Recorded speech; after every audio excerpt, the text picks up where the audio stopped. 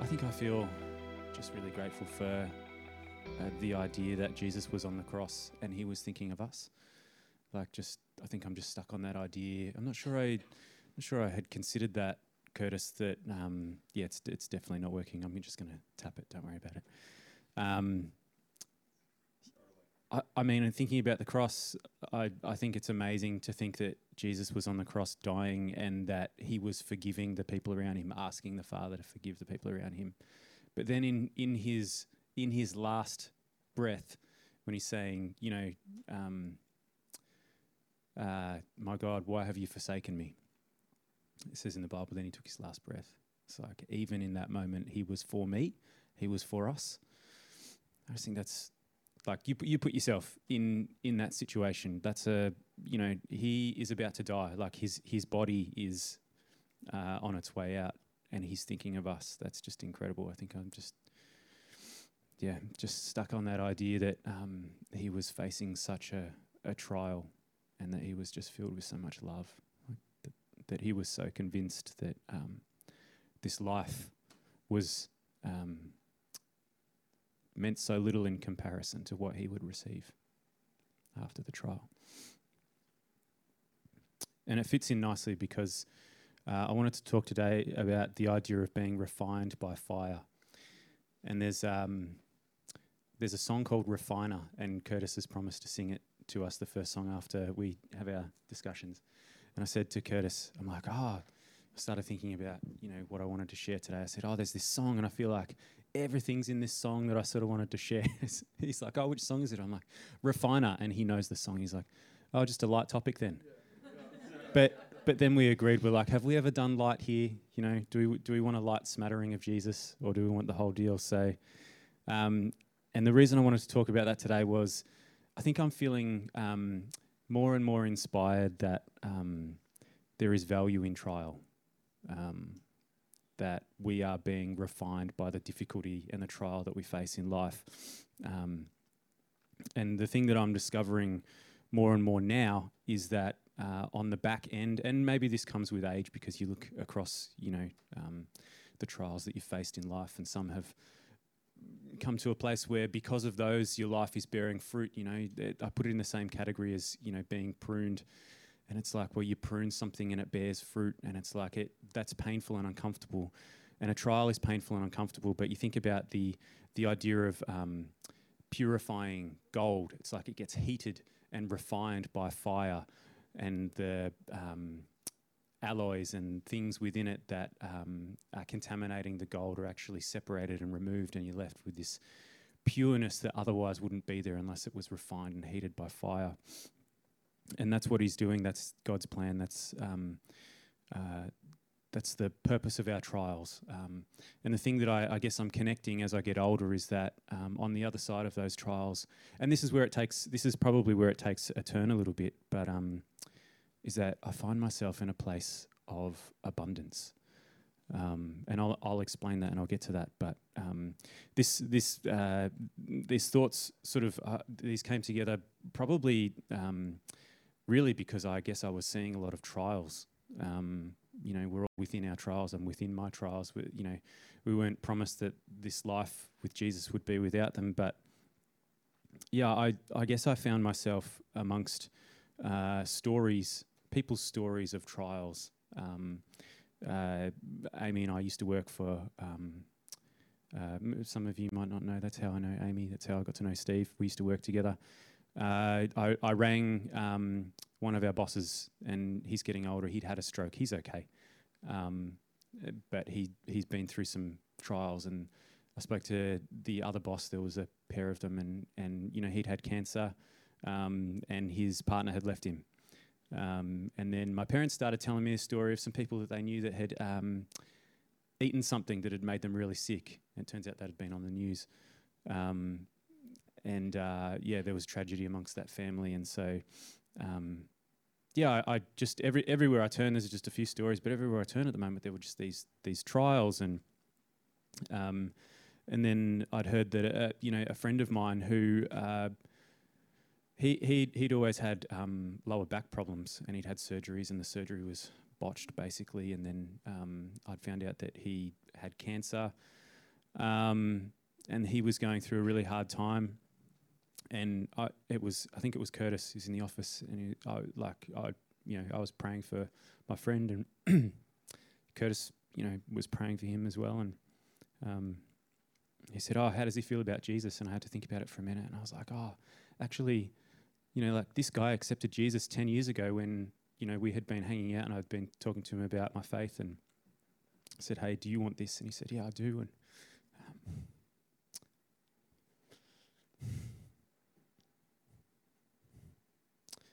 I saw him for the first time yesterday. It's gone really well. The surgery's gone well. He's got some good news. It was stage 1. They got all of it. And he said that he'd become really reliant on his faith in that time. And I don't, it was 10 years ago. We'd sort of lost touch a little bit. But I could see, as much as I would want to rescue someone from a trial,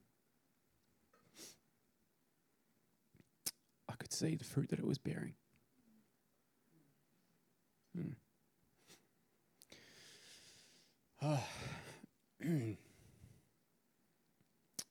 Yeah, so I think as difficult as it is to watch someone go through a trial, I found myself grateful for his trial. And I find myself grateful for my own trials because I see, in fact, that they increase my faith, and they bring me to a place where, regardless of what I have, regardless of what state our bodies are in, it's like when we recognise that we have everything that we need in him, we can trust him and we can face life and all that it throws at us with a mindset of abundance. I wanted to read, this is Psalm 66, 10-12. This is David speaking. He says, "For you have tested us, O God. You have refined us as silver is refined. You brought us into the net. You laid a heavy burden of servitude on us. You made men charioteers ride over our heads in defeat. We went through fire and through water, yet you brought us out into a broad place of abundance to be refreshed." It's interesting that he equates the idea of trial with abundance. And again, James 1, 2-4 says, "Consider it," and this is, I guess, the more popular scripture that you might have heard. And it's popular, I guess, because it's confronting, but it contains a lot. So it says, "Consider it nothing but joy, my brothers and sisters, when you fall into various trials. Be assured that the testing of your faith through experience produces endurance, leading to spiritual maturity and inner peace. And let endurance have its perfect result and do a thorough work, so that you may be perfect and completely developed in your faith, lacking nothing." Again, through trial, we come to a place of abundance where we lack nothing. And I think the part that caught me just this morning, actually rereading over this, was this idea that it's to do a thorough work, that endurance is to do a thorough work in us, and that the result would be that our faith would be developed so that we would be lacking nothing. And I think of trials in my life, and I think of all the ways that we would try and avoid the emotion that comes with a difficult time, or that I would try and rescue someone from a trial, because it's difficult to see people going through a trial. And I see people trying to escape their trials with all sorts of distractions, just as we all tend to. And so knowing that, and we can all consider our own trials, and you probably are in this moment, this is a pretty hard sell to consider it pure joy when you go through all kinds of trials. In fact, you might be sitting there and rightly thinking, no, this is not the solution. The solution to my trial is to get away from whatever the trial is. But it's just in Scripture, in James, we read that, in fact, we're to let this trial do its thorough work in order that our faith is increased so that we enter a place of abundance. And so because it's a hard sell, I guess I wanted to make it personal and share a personal story. And and I guess I've shared this just to maybe 2 or 3 people. I was reflecting on I guess a trial over a longer period in my life, where I guess I felt like I had decided what my life should pan out and look like, and in certain areas I was finding it difficult to compare where I was in comparison to what I had decided my life should look like. And I guess that was producing some bitterness in me. It was producing some sadness. It was producing some despair. And I was praying one night. I'm not sure I was praying actually. I think I was half asleep, and I felt like God just gave me this this picture, and I was holding on to something really tightly, and I was expending a lot of energy, and I realised that I was in the water, and this thing was going down, and it was getting darker, and I was holding my breath, and that was exhausting, because holding your breath is exhausting. And I realised that whatever it was going to drown me, and I had to let go. And so I let go and made my way to the surface. And as I hit the surface, I realised that there was a boat and there was a sunrise. And I made my way to it was a nice boat. I don't know much about boats, but this one seemed pretty cushy. So I climbed into the back of the boat and I sat there and I thought, okay, we're off. We're going to go do something amazing now. And the boat chugged once, turned around, and the couch that I'd sat on the boat was just looking at the sunrise. And I felt God say, just look at me. Just look at me. And so I guess I look at my trial and I look at the bitterness and the thing that was dragging me down, the thing that I was holding on to, the expectation of my life. And I look at the sunrise, and I think, is this better?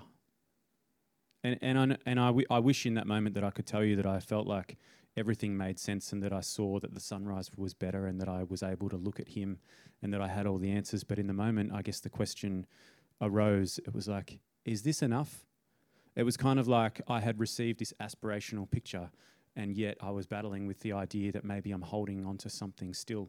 And I came to church probably a week later, and Keith comes up to me and he says, I just sense a sadness. I've been seeing a sadness in you, and I feel like God's just telling you to look at him. And I was like, mind blown, like you're just seeing into the spirit, like thank you for that, Keith. But it really raised this question in me. It's like, is this enough? Do I have what I need? And it probably wasn't until I was, because I knew that I was struggling to see the sunrise, but it wasn't until I was considering with God in prayer what I saw in him in that sunrise. And a sunrise is beautiful. And this sunrise wasn't moving. It was like it was staying here. It was a thing of beauty just above the water, calm and still, cliffs going into the water. It was just amazing. And I was reflecting on all that he is in worship, and, as we did together this morning, and all I know him to be, that, all that I've received from him. And I guess because I wasn't seeing the sunrise clearly, I started to feel a little ungrateful. I was like, oh, what is wrong with me that I can't see this sunrise? And he said to me, it's not that good. And I was like, what, the sunrise? No, what you're holding on to, it's not that good. And I think that was the turning point for me. It's like, it's not that good. It's not that good. The thing that I'm holding on to is not that good. My expectation for life is not that good. It's not better than the sunrise. It's not better than him. I have put this thing on a pedestal. I've put this thing in number one position. And, I think we chase the thing that we think we'll find security in, and it's easy to chase the thing in the world around us that the world says is the thing. But it's not that good. it's not as good as we think it might be. And story after story, you hear of, people in the upper echelons of whatever it is that they're chasing that get to the finish line, or so the world would say. And they say, it's not that good. And they need more and more and more. And he just says, look at me. Just look at me. See what you have. Yeah, and I started to think about seeing beauty in the sunrise and doing away with the things that the world would say are the things that I need to chase. And I started thinking about John the Baptist. The guy lived wearing, not amazing clothes, just whatever he could catch and kill and put on himself. He ate locusts and honey, whatever he can find out there. And he decided not even to live in community. He just didn't need the things that people, the world around him said that he needed. And in the moment of recognizing that I had enough, that he is enough, I just felt like, the Lord is my shepherd. I shall not want. I didn't want for the things that I needed before. And so I guess that's my question for us this morning. Is he enough? Is he the thing? And how would you live if you really truly believed that you had everything that you needed? How would you feel if you knew that you lacked absolutely nothing? Is that true for us? Because that's aspirational as well. We can say that and we can think, yeah, that's a really good idea. But how would you live? How would you live? And so on the back of this, I felt excited about it. I felt like my soul was refreshed. I was like, I've spent years chasing, this is not that long ago, I've spent years chasing the things that I thought were the thing. And I've had the thing all along. I have abundance. And through my trial, in the refining, through the heat, my faith has increased to the point where I've recognized that I am the one in abundance. And this was tested. Mel and I went away on holiday recently. We went to stay with Mel's family. And they live in a nice area in Western Australia.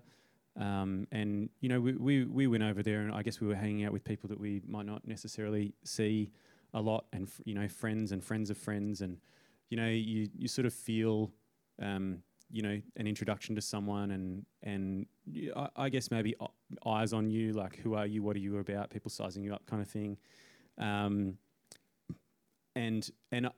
I guess over there, like they've had the mining boom and people have things and people, talk about their things inevitably in conversation. And I'm walking around this neighbourhood on multiple occasions looking at the nice houses and the amazing flat grass, different varieties of grass that look like a bowling green, which I'm into. I'm getting older, I'm into grass. I'm looking at these houses that have been knocked down. There's one place that they knocked down 3 houses to amalgamate 3 blocks to build this gigantic house that has Australia's largest indoor residential swimming pool, plus the largest outdoor swimming pool. I don't know, there must have been a family of swimmers or something. That's why I assume. I'm walking past these crazy houses, that it's an amazing house when it has a name. You know how some people name a house? Like, it's not just a house. And so I'm walking back to Mel's parents' place, and one of them says, La Pavilion. And it's like the balcony is almost as big as my house. It's just crazy things that I'm seeing. I'm walking around the neighbourhood with her dad, and he's like, oh, yeah, this person so-and-so lives here, and this person's the head of this, and blah, blah, blah. And I guess the temptation for me in that was that there seemed to be a lot of important people doing important things, and that I am not, and that I am inadequate, and that I do not have enough, and that I guess my revelation that he is enough was being tested. And so the question, I guess, arose in me. It was like, am I really going after the right thing here? Because I've made decisions in my life that don't lead to this.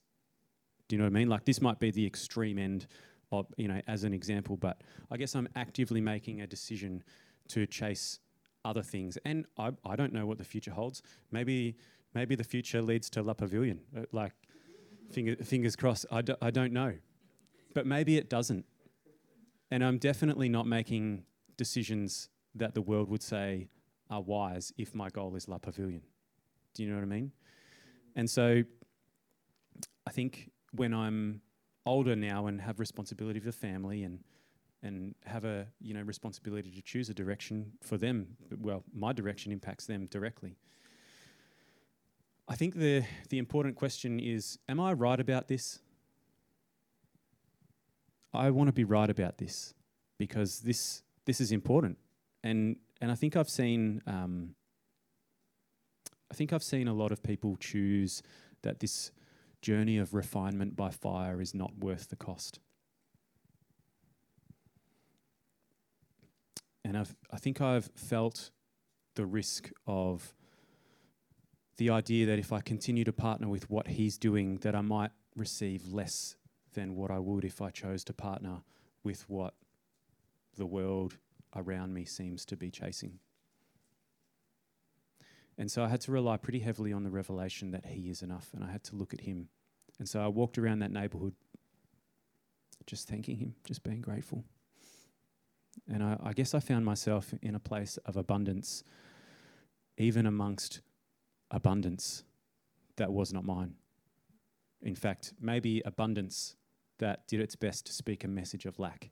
I found myself in a place of abundance. And I had to battle again a few times to get there. But I guess that's another question that I want to throw out there today. Is this risky, or is this the right way? Let's read 1 Peter 1, 3-7. And I think I've said this is a hard sell, and I think the reason we need to go to Scripture is because this is how our soul is convinced. I can't, there may be mornings where I wake up and again this message is upon me where it just seems like it's too great a risk and I'm making the wrong decision. I'm getting warm.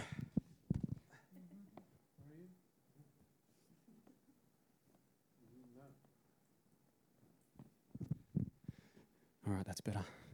All right, let's read 1 Peter 1, 3-7 says, I'm gonna read a couple of scriptures to you. It says, "Blessed, gratefully praised and adored be the God and Father of our Lord Jesus Christ, who according to his abundant and boundless mercy has caused us to be born again.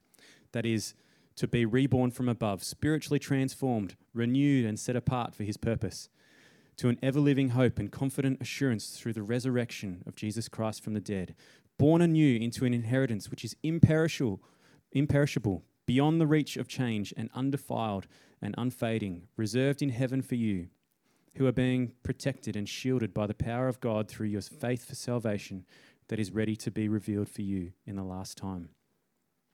In this you rejoice greatly, even though now for a little while, if necessary, you have been distressed by various trials, so that the genuineness of your faith, which is much more precious than gold, which is perishable, even though tested and purified by fire, may be found to result in your praise and glory and honour at the revelation of Jesus Christ." And James 1, 9-12 says, "Let the brother in humble circumstances glory in his high position as a born-again believer, called to the true riches and to be an heir of God, and the rich man in his glory, and the rich man is to glory in being humbled by trials revealing human frailty, knowing true riches are found in the grace of God. For like the flower of the grass, he will pass away. For the sun rises with a scorching wind and withers the grass. Its flowers fall off, and its beauty fades. So too will the rich man, in the midst of his pursuits, fade away. Blessed, happy, spiritually prosperous, favoured by God is the man who is steadfast under trial and perseveres when tempted. For when he has passed the test and been approved, he will receive the victor's crown of life, which the Lord has promised to those who love him." The victor's crown of life. That's what we stand to receive. We're being purified by fire for a short while now, so that as our faith is tested, we recognize the abundance we have when we look at him.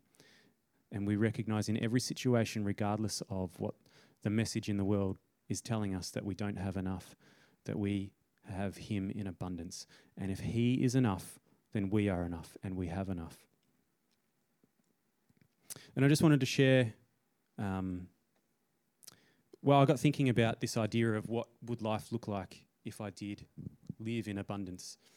And I think I recognise that if I don't believe that I have enough, I won't stand a hope of having anything for anyone.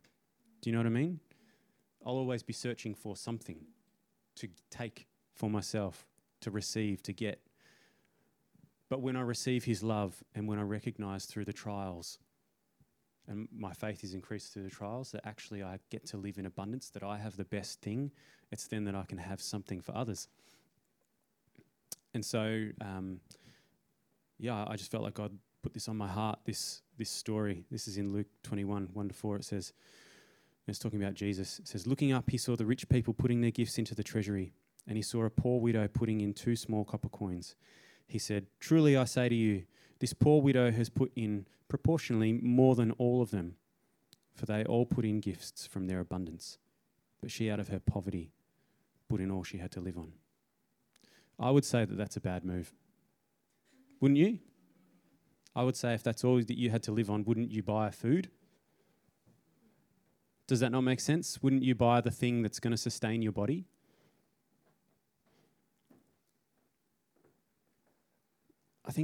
I think this widow had a mindset of abundance, and I think that's what's on offer for us today. Wouldn't it be amazing if we came down to our last penny and we were so confident that he had in mind for us everything that we need, that we didn't have to live without fear, we didn't live in lack. In fact, even in that moment, we could live in complete generosity, like Jesus on the cross. Even in the moment of his death, living in complete generosity. Father, forgive them, for they don't know what they do. And then he, in his dying breath, speaks out a verse for our benefit to point us back to Scripture, to fill us with truth. Wow, I want to live in abundance. I don't want to live in a mindset of lack. And I look at my circumstances where the world could say that I lack. And, the scripture that we read says, consider it pure joy when you go through all kinds of trials. And that's really difficult because the trials are difficult, but they have purpose. My trials have purpose. Your trials have purpose.